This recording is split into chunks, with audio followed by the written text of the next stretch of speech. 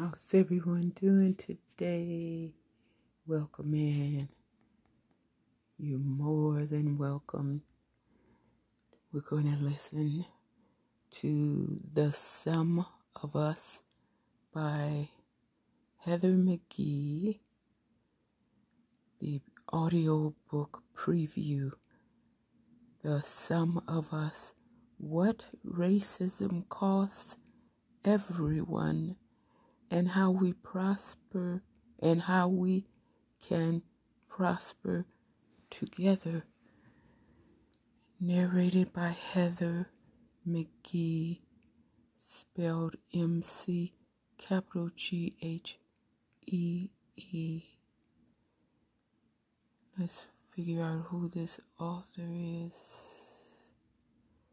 We'll have to go to the ebook. And it says New York Times Bestseller, longlisted for the National Book Award. One of today's most insightful and influential thinkers, offers a powerful exploration of inequality and the lesson that generations of Americans have failed to learn. Racism has a cost for everyone, not just for people of color. One of the best books of the year. Time, Washington Post, BookRiot, Library Journal. Shortlisted for the PORCHLIGHT Business Book Award, longlisted for the Andrew Carnegie Medal. Quote, "This is the book I've been waiting for." Close quote. Ibram X. Kendi, #1 New York Times bestselling author of How to Be an Antiracist. Heather McGhee's specialty is the American economy and the mystery of why it so often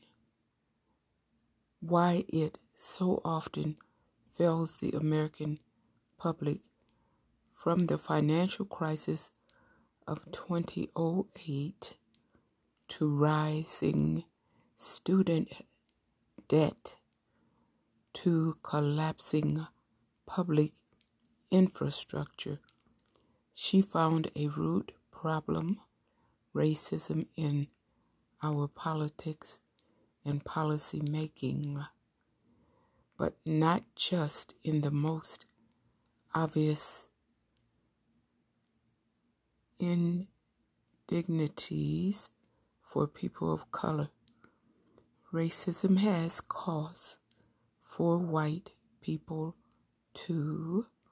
It is the common denominator of our most vexing public problems, the core dysfunction of our democracy, and constitutive of the spiritual and moral crises that grip us all.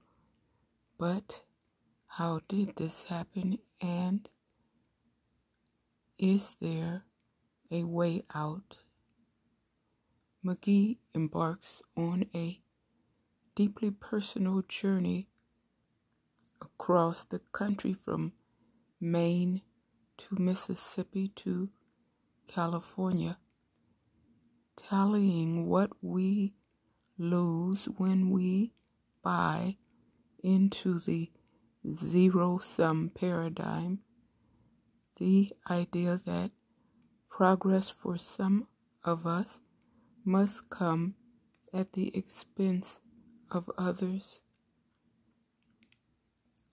Along the way, she meets white people who confide in her about losing their homes, their dreams, and their shot at better jobs to the toxic mix of American racism and greed.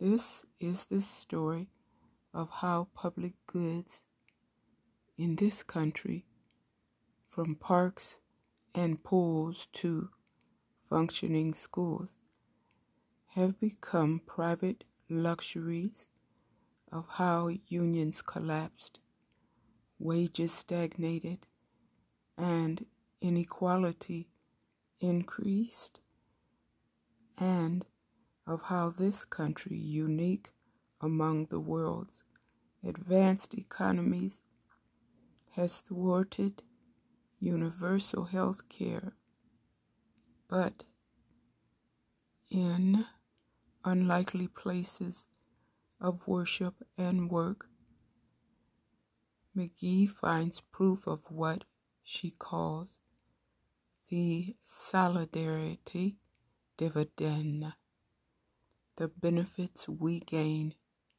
when people come together across race to accomplish what we simply can't do on our own. The sum, S-U-M, the sum of us, is not only a brilliant analysis of how we arrived here, but also a heartfelt message delivered with startling empathy from a Black woman to a multiracial America. It leaves us with a new vision for a future in which we finally realize that life can be more than a zero-sum game.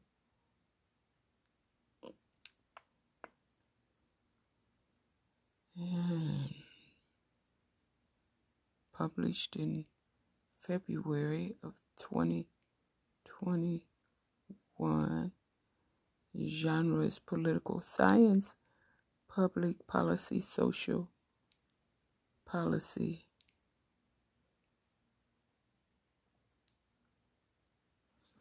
Well, we'll go back and click the audiobook. Switch to the audiobook and we'll listen in. This is the author, Heather McGhee. We'll be listening to the author, Heather McGhee. Oh, what happened here? Oh my goodness. Heather McGhee, the sum of us, lost the page and it went to games or something else. The sum audiobooks, the sum of us. For my mother. Introduction. Why can't we have nice things? Perhaps there's been a time when you've pondered exactly this question. And by nice things, you weren't thinking about hovercraft or laundry that does itself. You were thinking about more basic aspects of a high-functioning society, like adequately funded schools or reliable infrastructure, wages that keep workers out of poverty, or a public health system to handle pandemics. The we who can't seem to have nice things is Americans, all Americans. This includes the white Americans, who are the largest group of the uninsured and the impoverished, as well as the Americans of color, who are disproportionately so.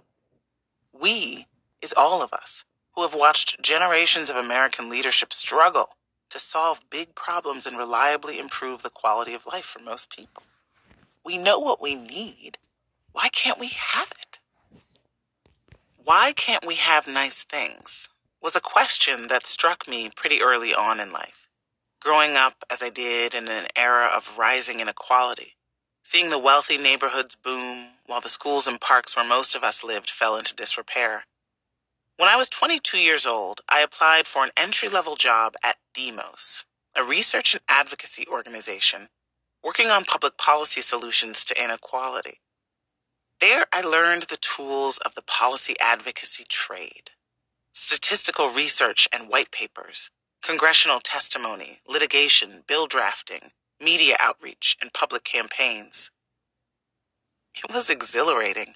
I couldn't believe that I could use a spreadsheet to convince journalists to write about the ideas and lives of the people I cared most about, the ones living from paycheck to paycheck, who needed a better deal from businesses and our government.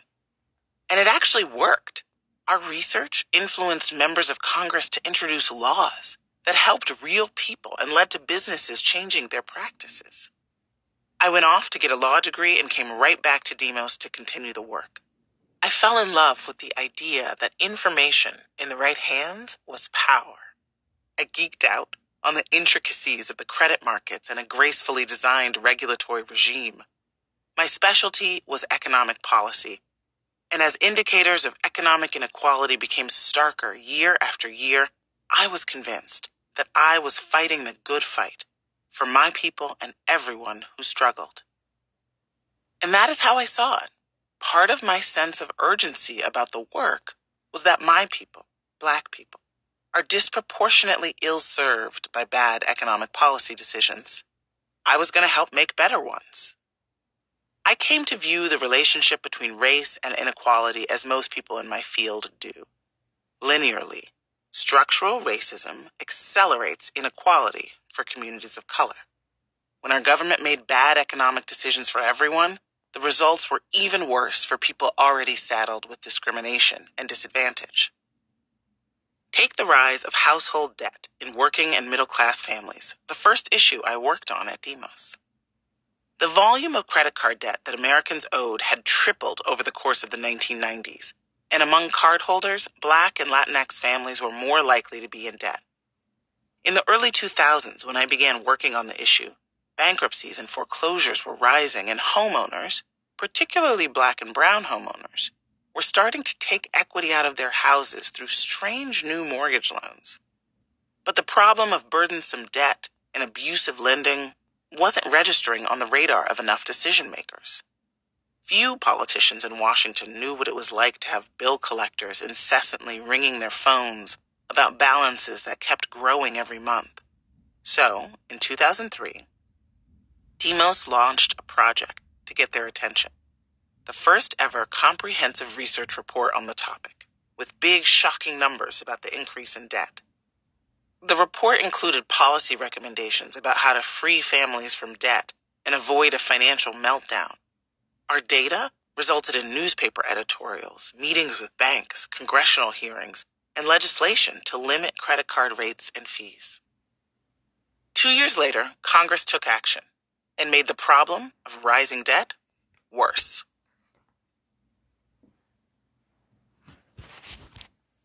Well, that sounds like a book I'd love to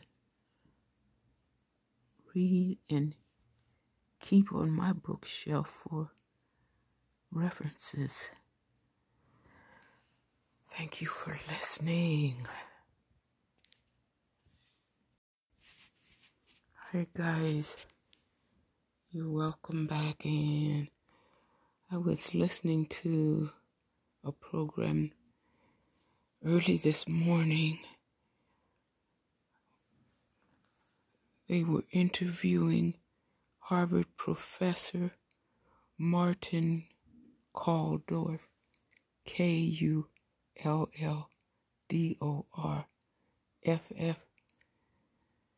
a Swedish virologist, and he has some interesting views on vaccines and the pandemic. And he wrote, along with a Stanford professor and another Oxford professor, he wrote an article called The Great Barrington Debate. But first, let's hear some of what he's saying. And I had to listen to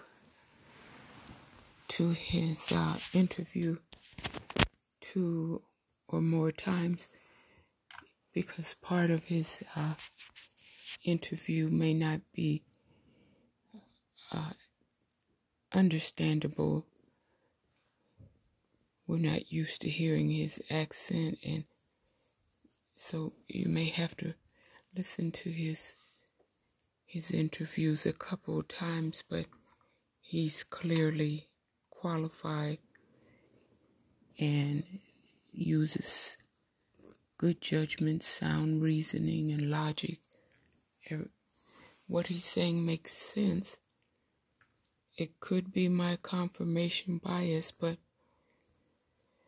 the things that he's saying are things that I was able to conclude without the extensive scientific background and degrees that he has. I was able to discern on my own. But now here he is. He's in favor of vaccines, and his position is that just like every other vaccine, this needs to be focused, and not everybody should be vaccinated. So he goes into details about his position. I will look that interview up, but first let's hear some of the other interviews he did on YouTube. And again, you may have to play his interviews over several times in order to understand his dialect, his dialect and the accent. There's quite a few interviews that he did.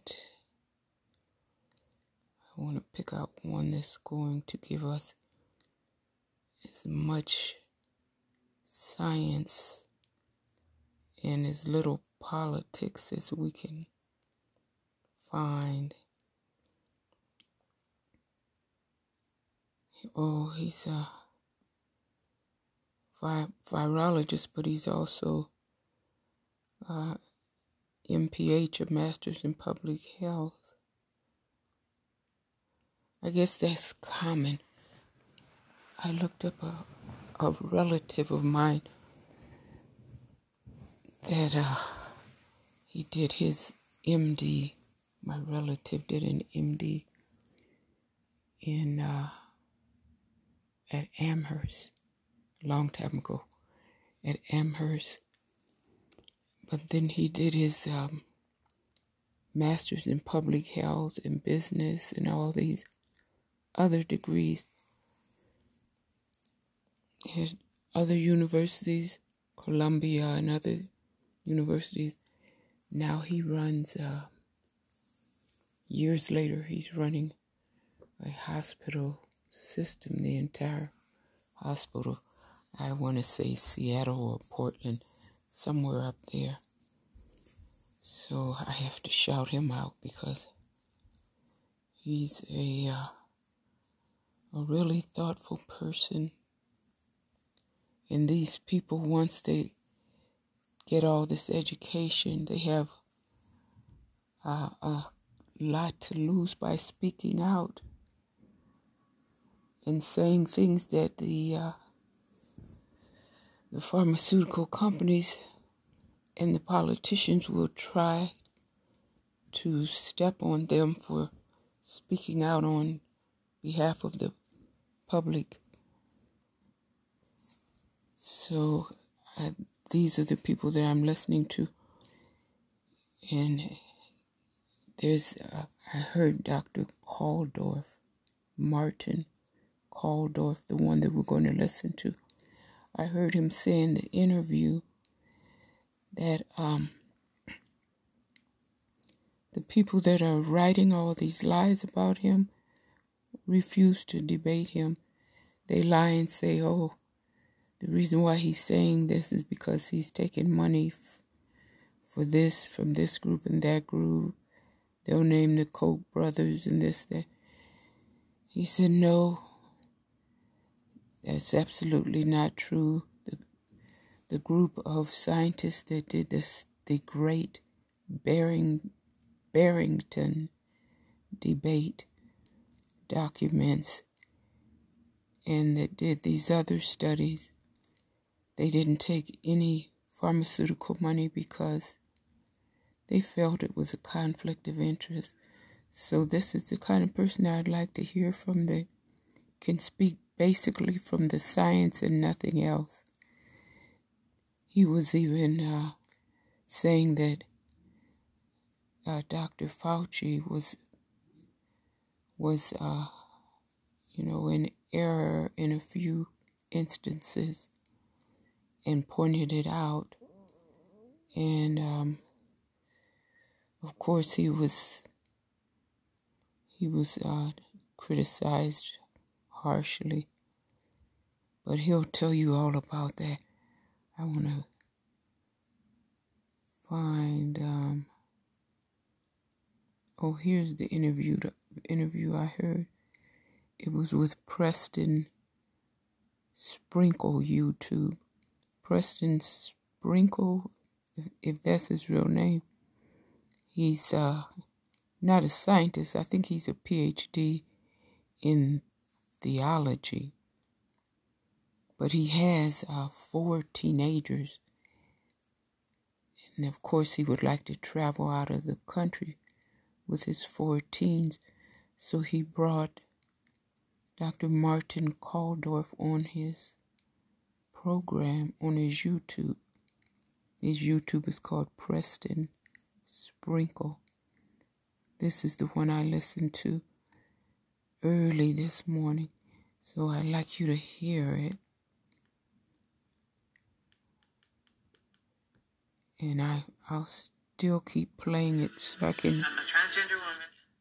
I'll keep playing it so I can hear more of what he's saying, because he made excellent sense. And I was just really impressed with how knowledgeable he was and how he approached obviously very controversial topics. And then I more recently was hearing some stuff about this so-called, well, not so-called, it's called the Great Barrington Declaration, which it's kind of a group of scientists that have proposed a somewhat different approach to addressing the pandemic. It's an approach that would reflect more kind of how Sweden approached it, elevating herd immunity and targeting at-risk groups, but not. They're very much against just kind of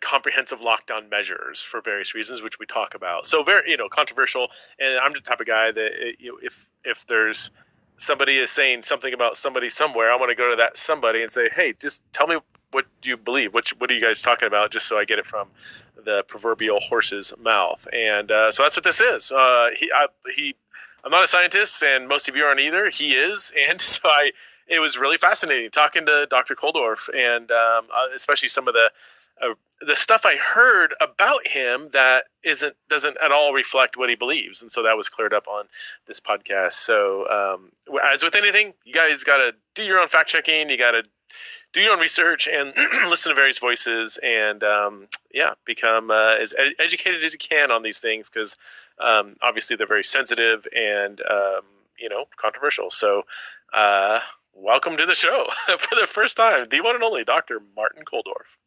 Hello, friends. Welcome back to another episode of Theology in the Raw. I'm here with Dr. Martin Kulldorff. Thank you, Dr. Kulldorff, for being on the show. Really appreciate it. Oh, thank you for inviting me. Great pleasure. Yeah.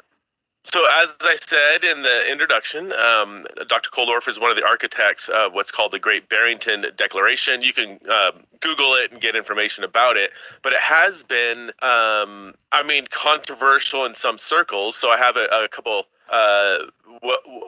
well-known people here. The director of the World Health Organization says that he calls it scientifically and ethically problematic.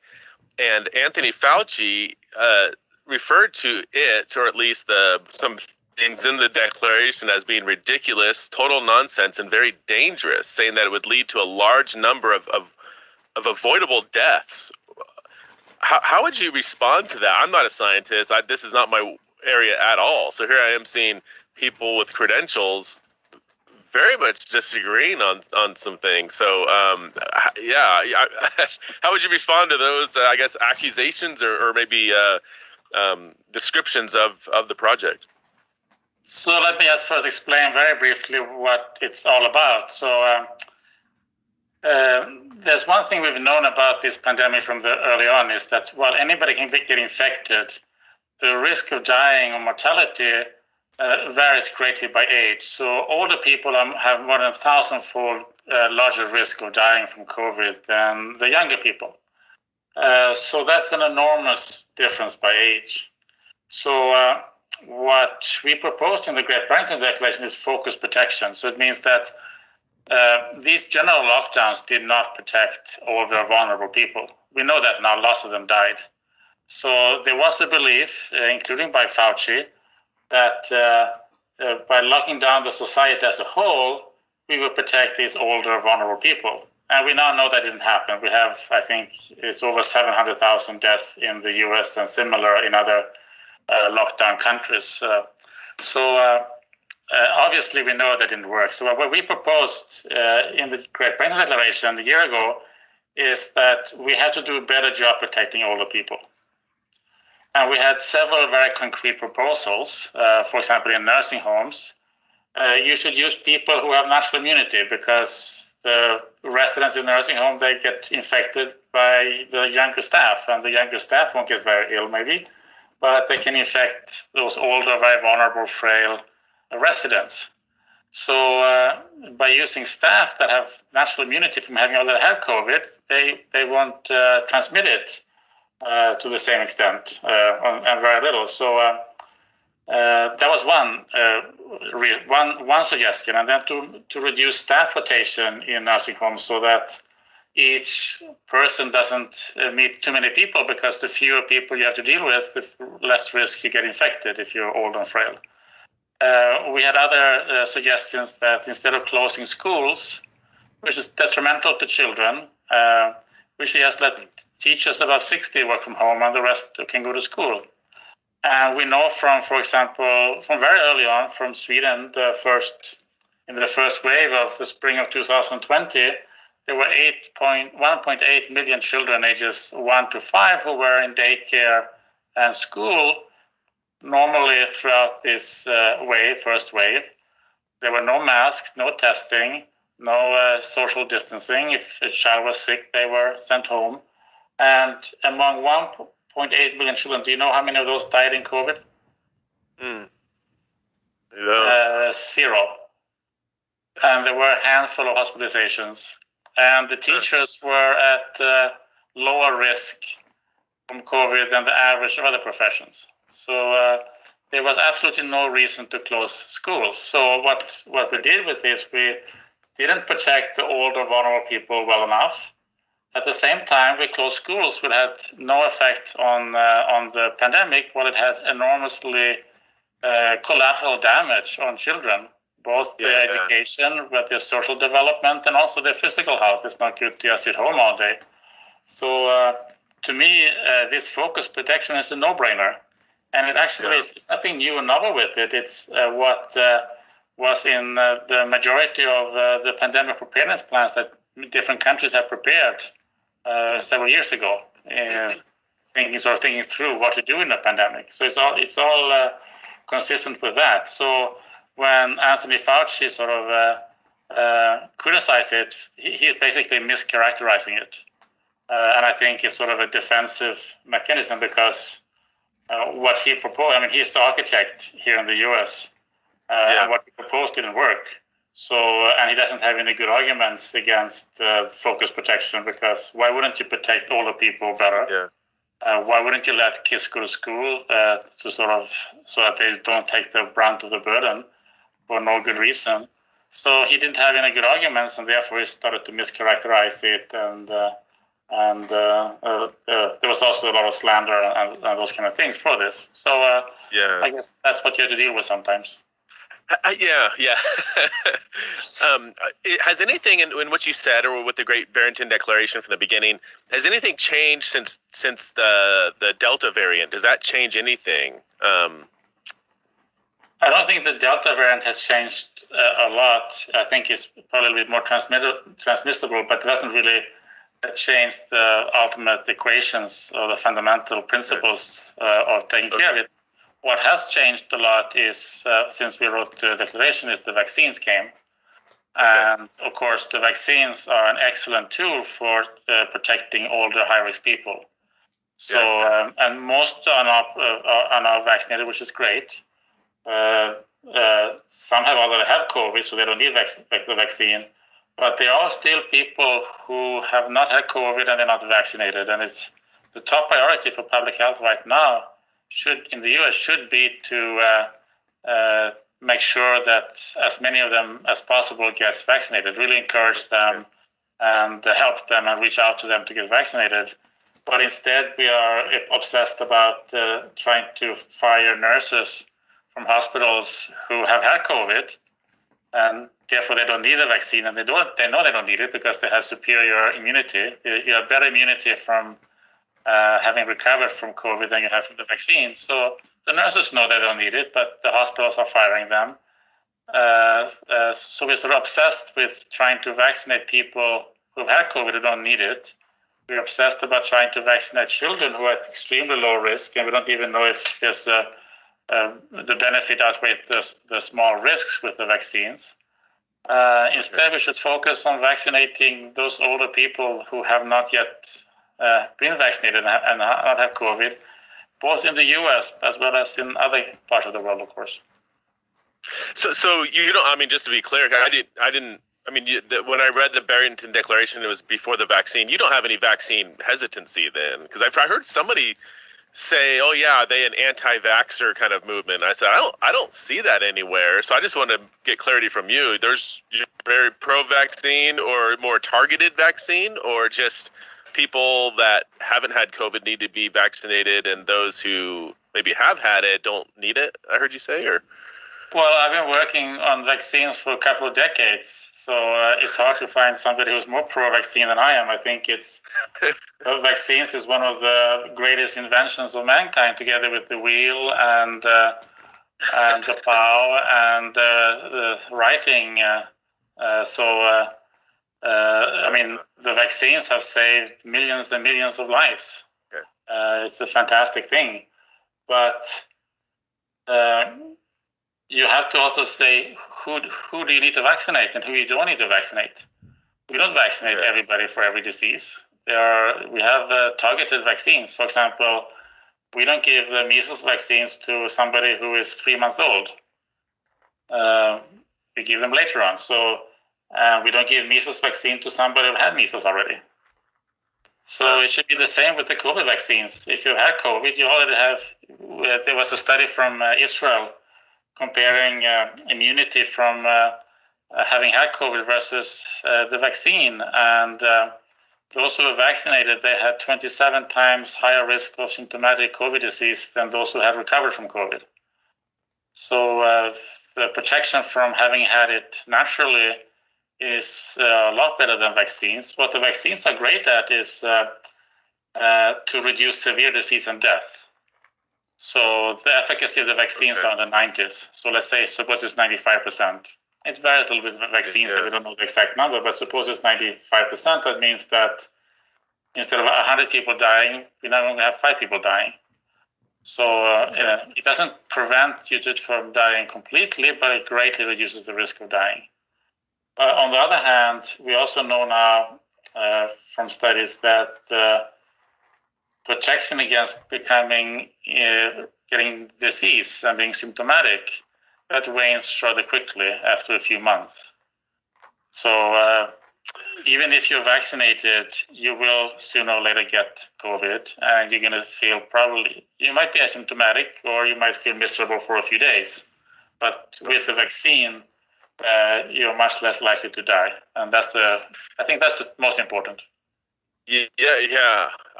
I sure think so.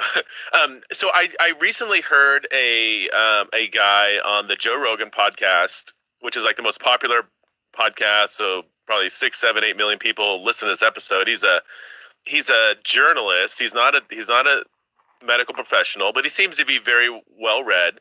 And he was saying that the efficacy of the vaccine wears off really quickly. I don't want to misquote him, a month or 2 months, and then after that, you're going to need another booster. And then I think he might have said, again, I would encourage people to go fact check me and listen to what he said, that if you get vaccinated, then several months later, you think you're good to go. You're basically you need to keep getting boosters, and then that raises whole other questions of whether that's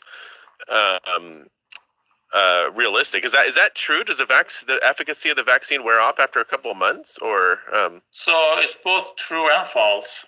So the question is, what type of efficacy?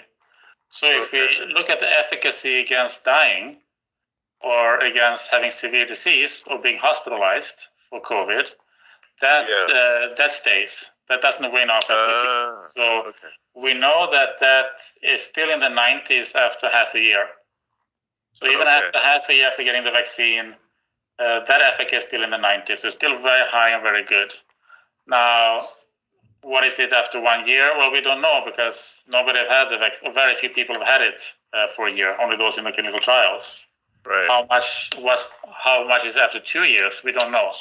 So it's too early to tell that. But since it's very strong and robust for at least 6 months, it's not just going to sort of drop dead at 8.5 months. So sure, it provides protection for longer than 6 months, but we don't know exactly if it stays in the 90-95% for 5 years, or if it starts to wane after a year or two. That we don't know yet. So we have to wait and see.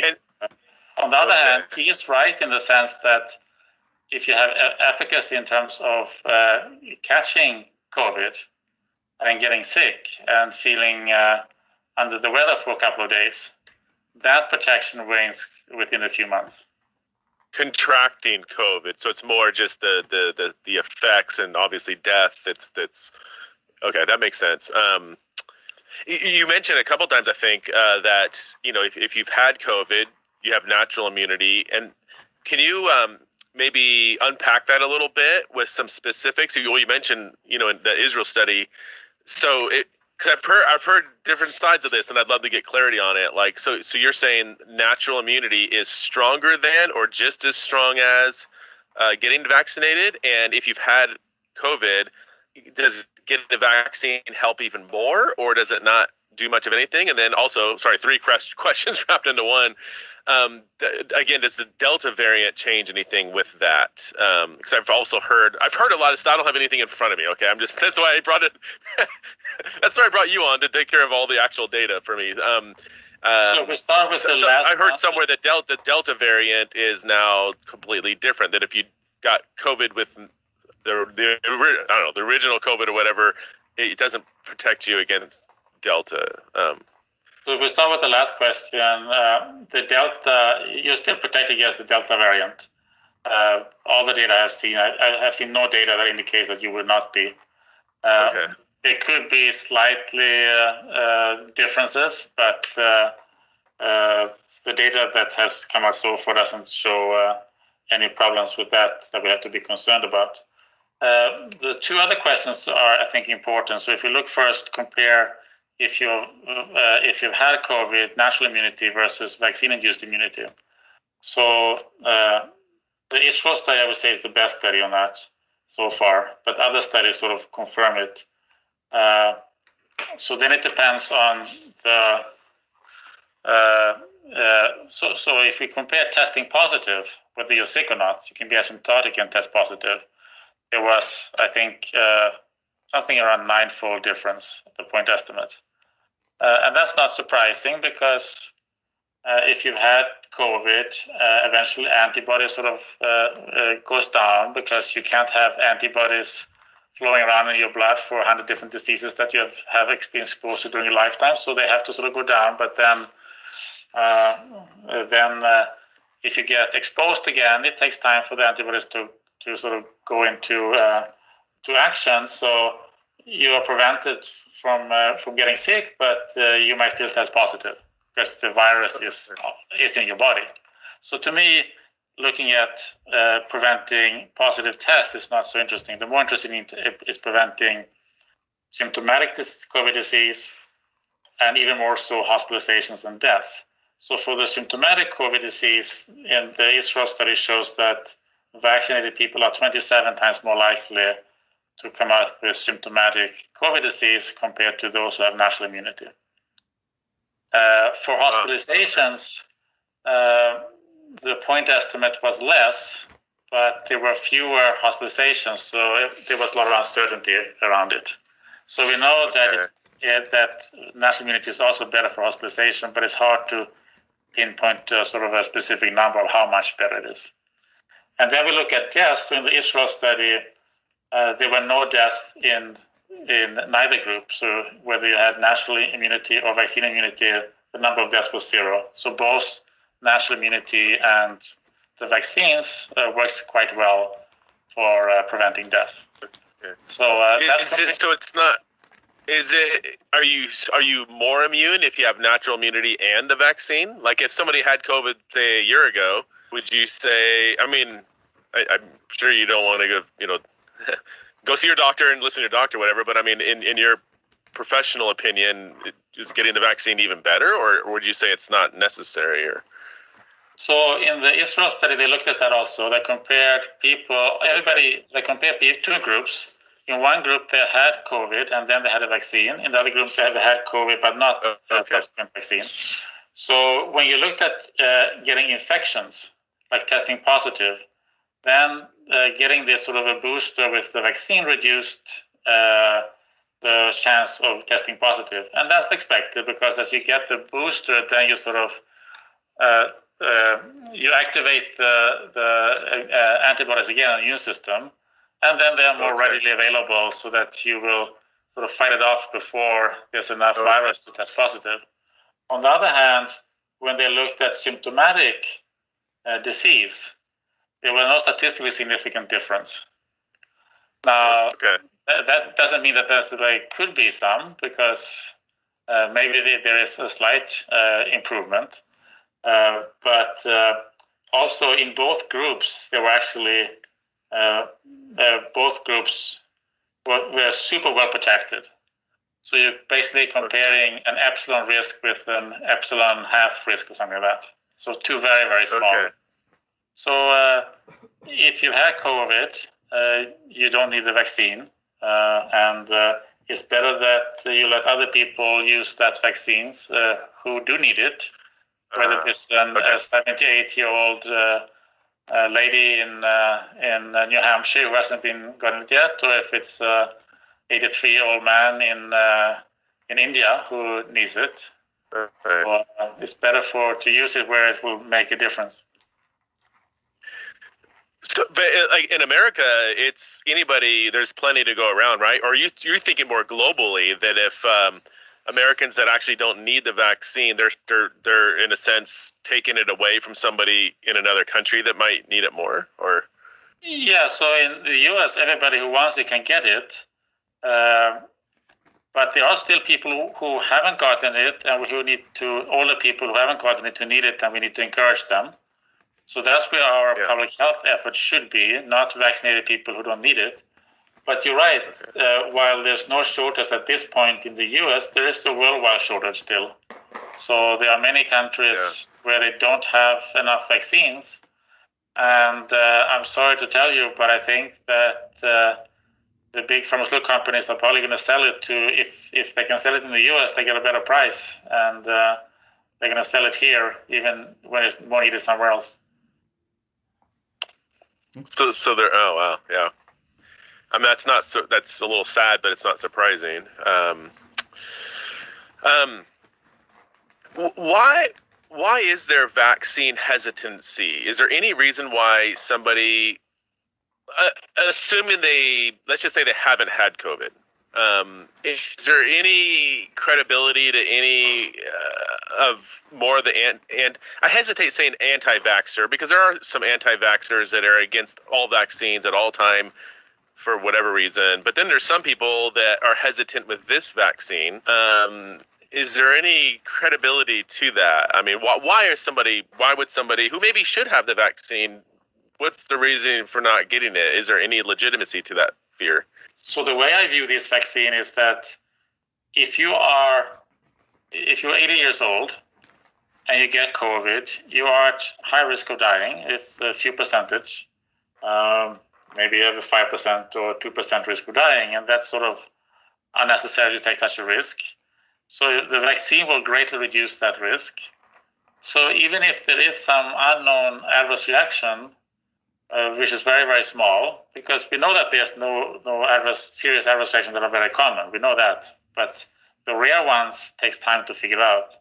So, but even if there are some such small risks for the older people, I think it's a no-brainer. These older people should get it because the benefit clearly outweighs the risk. Right. Now, if you look at a 10-year-old child, for example, their risk of dying from COVID if they get sick is minuscule. Right. It's less than for the annual influenza. So there it's not at all clear whether the benefits outweigh the risk. We know there are adverse reactions like myocarditis, for example, from the Pfizer and Moderna vaccines. So there it's still a question mark. And I think as scientists, we have to be honest about those things.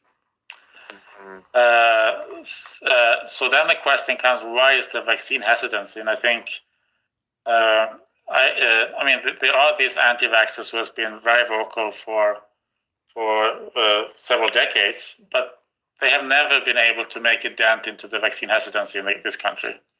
This is a very small group. It's still a very small group. So I think the main culprits of the vaccine hesitancy are the public health officials who are pushing vaccines on people who don't need it. Okay. So when CDC or Anthony Fauci are saying that you should get vaccinated even if you have superior immunity, people understand that that's nonsense. And it is nonsense. So what happens then is, if they're saying that nonsense about people who already have immunity, why would anybody then trust CDC when they say something else?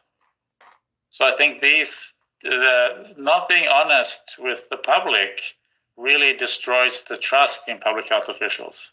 Yeah. And then they're not going to trust anything they say. And then they're and that creates vaccine hesitancy. So I think Anthony Fauci and the CDC are main culprits of creating the vaccine hesitancy we are seeing in the US right now. And when it comes to all the people who really need this vaccine, that hesitancy is actually leading to people dying where they shouldn't have to die. So you're saying it's the misinformation that more and more people are aware of that's causing them to just say, I give up, I'm not going to believe anything this guy's saying or whatever? Or, Yeah. There was one other episode in the spring where CDC sort of temporarily removed the Johnson & Johnson vaccine from the market. Right, yeah. There were some cases of blood clots in younger women. And they decided to take a pause of the vaccine because of these blood clots. And the vaccine uptake never survived after that. So the trust in vaccine went down. And I, at the time, I served on the CDC working group for vaccine safety, and I was arguing that there was okay to make a pause on younger women or younger people, but there was no adverse reactions among those over 50, and those are the ones who really need this vaccine. And this Johnson & Johnson vaccine is only one shot, so it's very important for reaching hard-to-reach populations like homeless people or people living in rural areas where where it's hard to get to the doctor. So it's a very important vaccines to reach hard-to-reach groups. And by putting a pause on it, and temporarily withdrawing it from the market, CDC, I think, messed up gravely, and people who needed this vaccine didn't get it, and then the confidence also plummeted. But because I voiced opposing views to CDC, they removed me from that committee. Oh, really? They didn't want me there. So I'm probably the only person who has ever been removed from a CDC committee because I'm too pro-vaccine. That's my guess. Well, I forgot. I think the numbers were something like there was like 6 million people that had the Johnson & Johnson, and there were 6 people that had blood clots. So basically, literally 1 in a million. Is that accurate? Is that statistic? I don't remember the exact numbers, but it was very small risk. But it was also very age specific. So all the blood clots was in people below 50. I think there was 1 or 2 in men, but most of them were in women. So there was nothing in people over 50. So we knew at that time that this was, in terms of blood clots, it was perfectly safe for older people. Okay. And they were the one who needed it the most because they are the ones who have high risk of COVID. So I think it was not good, that decision to pass the vaccine for those over 50. Okay. Well, what about, I've also heard that, and I'm going to mispronounce this, but is it, I want to say mitochondria or some kind of heart condition that young, healthy males are getting from the vaccine? I mean, I say, a few have gotten it, at least enough that has raised some concern. Is that, what's the name of that? It's myocarditis. Myocarditis. Is that? So it's inflammation of the heart. So is that true? What's going on there with, I think it was young teenage boys or younger men? So that's, we didn't know that when the vaccines were approved, but that's one of the adverse reactions we have found out since. And that's for the Pfizer Moderna vaccines. Is it a high percentage that are getting that, or No, I think it's 1 in 5,000 or 1 in 10,000. So it's a very rare disease, a very rare reactions. But that's predominantly in younger people, mostly more men than women. So it's highest in teenage boys and men in the 20s, and maybe up in the 30s. Okay. But again, it's not. It hasn't been found to be a risk in older people, at least not yet. So, would that be a cause for hesitancy for a young, healthy teenage boy of getting it? Or I guess you have to weigh out how at risk is this person from COVID, and how at risk is he with the vaccine? So if you are a 15-year-old boy or a 25-year-old young man, your risk from dying from COVID is minuscule. It's very, very small. So it's not at all clear that they will benefit from the vaccine. Okay. And that the benefits outweigh the risks. For a 75-year-old man, yes, for sure. Absolutely, they benefit. They should absolutely get the vaccine. Right. Okay.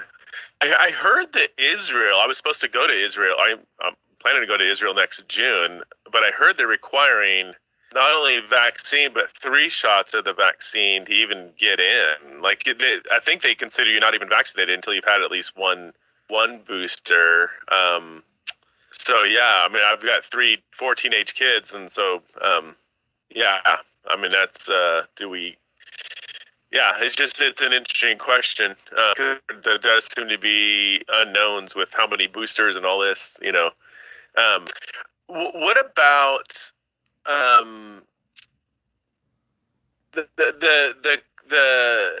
so I've heard, I can't cite any actual study here, but that the only thing that will prevent variants, like constant mutations, is if everybody got vaccinated. So as long as people aren't vaccinated, they may have some kind of natural immunity, but they can still host the vaccine, cause variants to keep spreading. So until almost everybody's vaccinated, other variants are going to keep being developed, some that might even be more deadly than, some of the ones we've seen. Is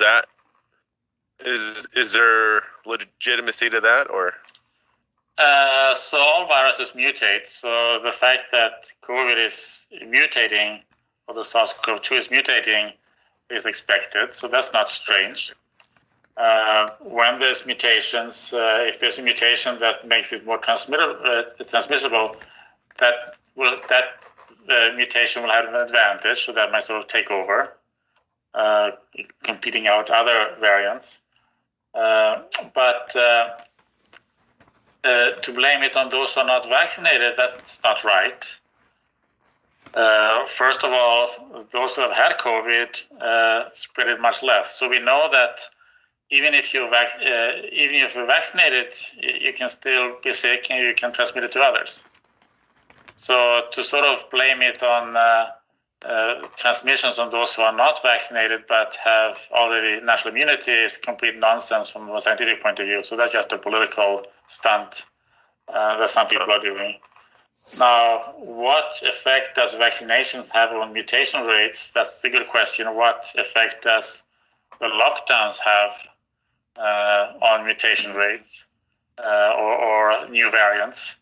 That's also a good question. It's a difficult thing to sort of to know for sure. So it's maybe better not to speculate. But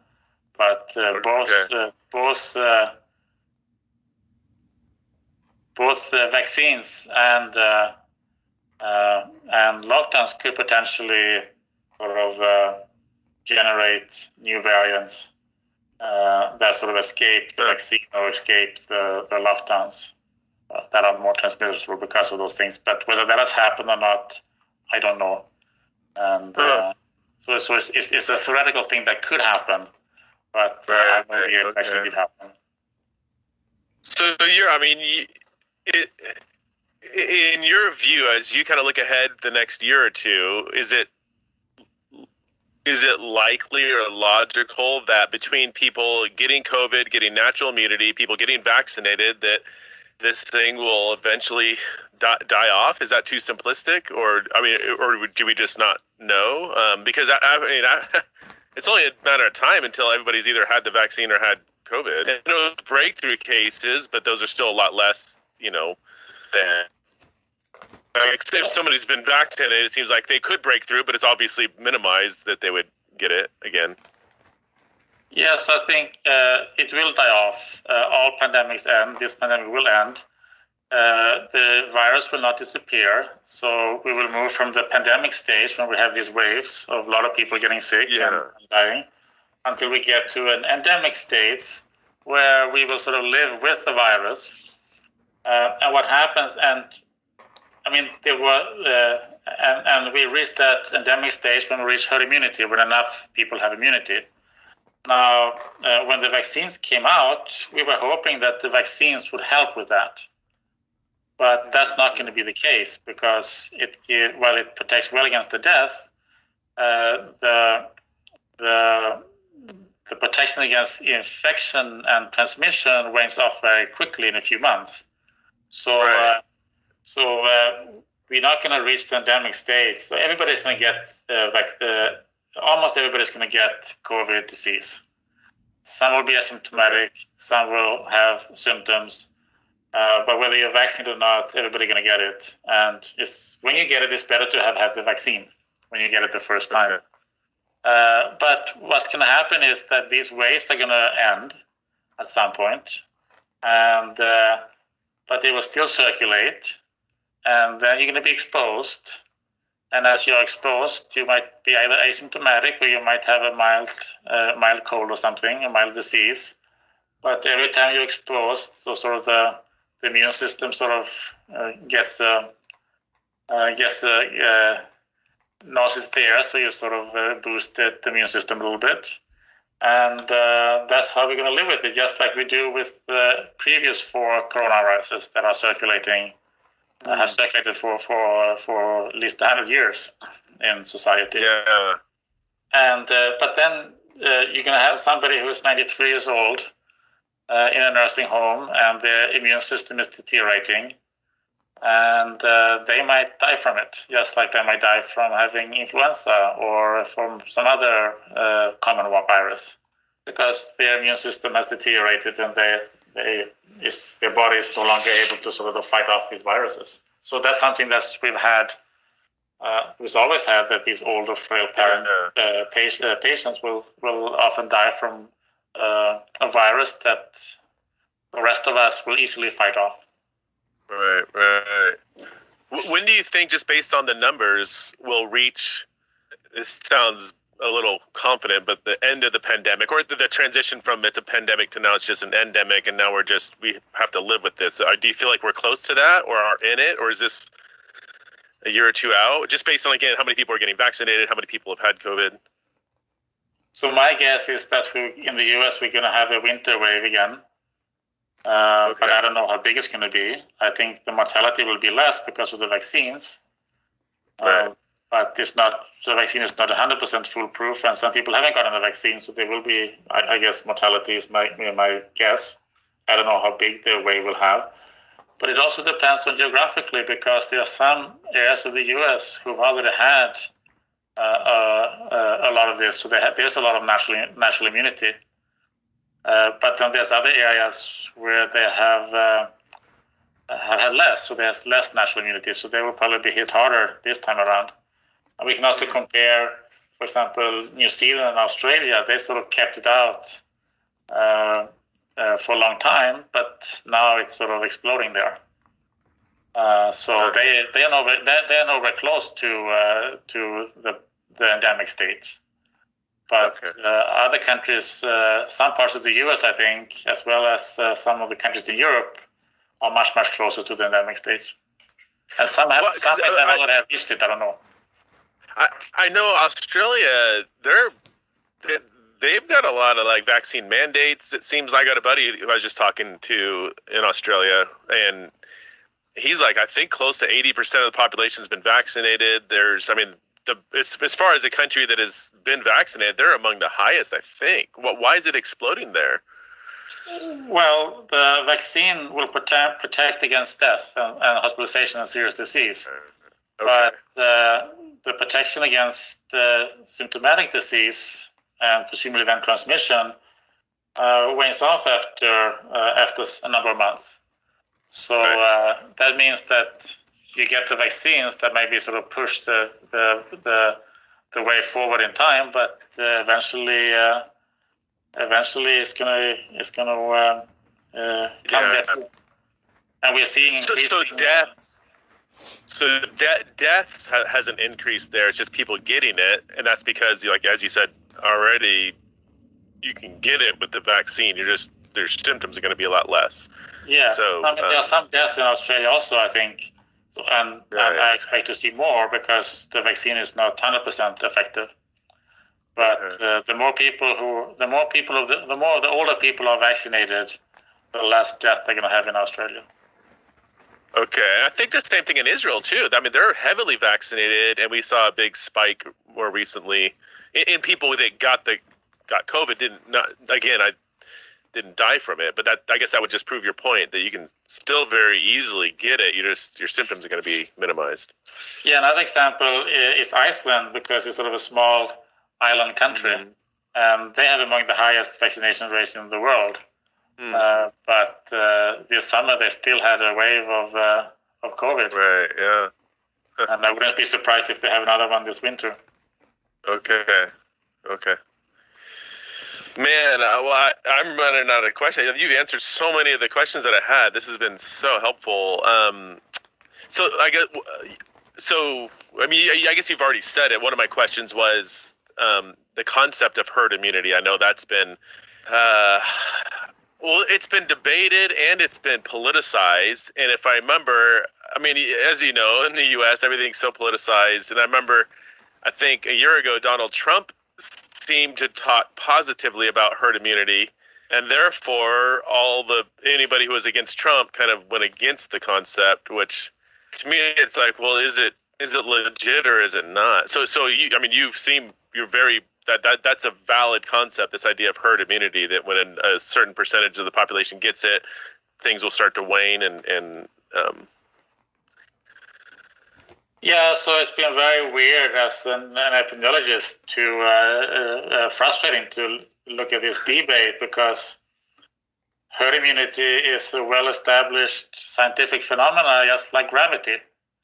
So to discuss whether herd immunity exists is like discussing whether gravity exists. So it's sort of ridiculous, and people are talking about herd immunity strategies, but that doesn't. I mean, whatever we do, we will eventually reach herd immunity. And when we reach herd immunity, that's when it's not going to go away, but that's when we reach the endemic stage. Okay. So these discussions, whether to have a herd immunity study or not, is like you have two pilots in an airplane thinking they're going to land the plane and say, well, should we use a gravity strategy in landing the plane or should we not? I mean, gravity is going to ensure that the plane comes down to the ground sooner or later. It's just a question of landing the plane without in a safe manner, without people dying. So it's really weird. This whole discussion about herd immunity. It's really absurd. Okay. For me, I understand that lay people have never heard of this before, and for them it's a new and interesting concept. But for me, as an epidemiologist, it's absolutely very strange. Well, other countries have very much adopted it. Is it Sweden that from the very beginning had that kind of at the forefront of its policies, or maybe it wasn't Sweden? Was it Sweden? Well, Sweden didn't, for example, close all the schools in the first wave, and then the rest of Europe followed during the 2020-21 with not closing the schools. So Sweden did much less of the lockdown measures than they were much less strict. They were also really good at focusing. When the vaccine came, they really focused on the oldest people to get those vaccinated first. Strict rules about the order of vaccinations to vaccinate older people first, together with the healthcare providers and nursing home staff. So they did a good. So they did a good job with that. They didn't do a good job in the beginning of the pandemic of protecting the nursing homes, especially in the Stockholm area. But they took a much lighter touch when it comes to general lockdowns, and they didn't close schools for ages 1 to 15. And they now have better results than many of the harsh lockdown countries in Europe. And it wasn't just Sweden, because Denmark and Finland and Norway also had a much lighter approach when it comes to lockdowns. Okay. And they did even better than Sweden in many ways. When it comes Okay. Well, one last question I forgot to ask. On the Wikipedia page of the Great Barrington Declaration. So this is Wikipedia.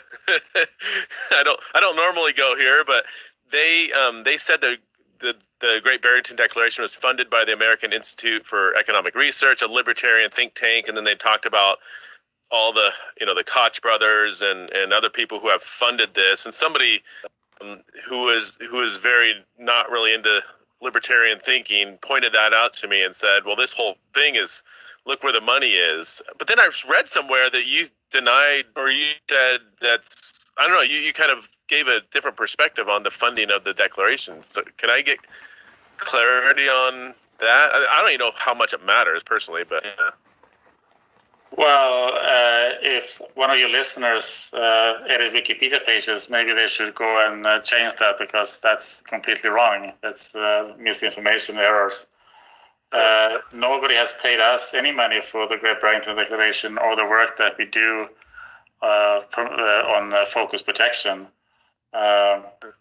I'm one of the few scientists who work on vaccines and drugs who has never received any funding from the pharmaceutical industry, because I think that gives a conflict of interest. So this is complete nonsense. We were at it was signed at the American Institute of Economic Research. We were there for other reasons, to do some media interviews. Me and Dr. Jay Bhattacharya from Stanford and Dr. Suneta Gupta from Oxford. And while we were there, we decided to write this declaration and sign it and post it. But suppose we instead have met at Starbucks and written it there over a cup of coffee, would Wikipedia have written that it was sponsored by Starbucks? I mean, it's complete nonsense. So yeah. I don't know what to do. It looks like it's kind of people can say whatever stupid things they want, and it's so hard to do anything about it. That's welcome to my world.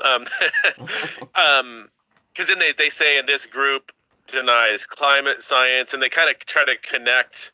They try to make it out to be that the group that funded it is this far right-wing science denying whatever organization, and therefore, connect the dots.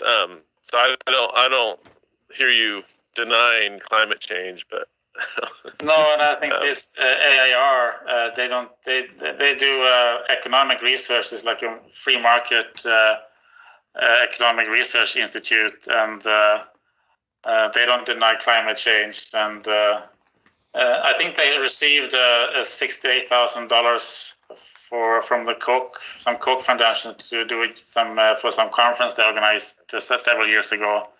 Okay. But if you want to connect GBD with the Koch brothers, there's much closer connection, because I work for Harvard University, and Harvard has received millions and millions of dollars from the Koch brother foundations. As Jay Bhattacharya works for Stanford, and they also have received millions of dollars. So there's much more closer connection. Not for any of our research; it's for other people's at the universities. Right. But if people want to do those ad hominem attacks, they could even do a lot better, I think, than the silly things. But there was some kind of I think a journalist not a journalist, but some guy in the UK who he's a conspiracy theorist denying like the 9/11 thing, and then I guess he got a new interest about the Great Barrington Declaration and was posting a lot of nonsense that then other pick up on. So, I mean, if people have their arguments, they should discuss the content of the Great Barrington Declaration. So, then I'm happy to discuss that with any other scientist. Yeah.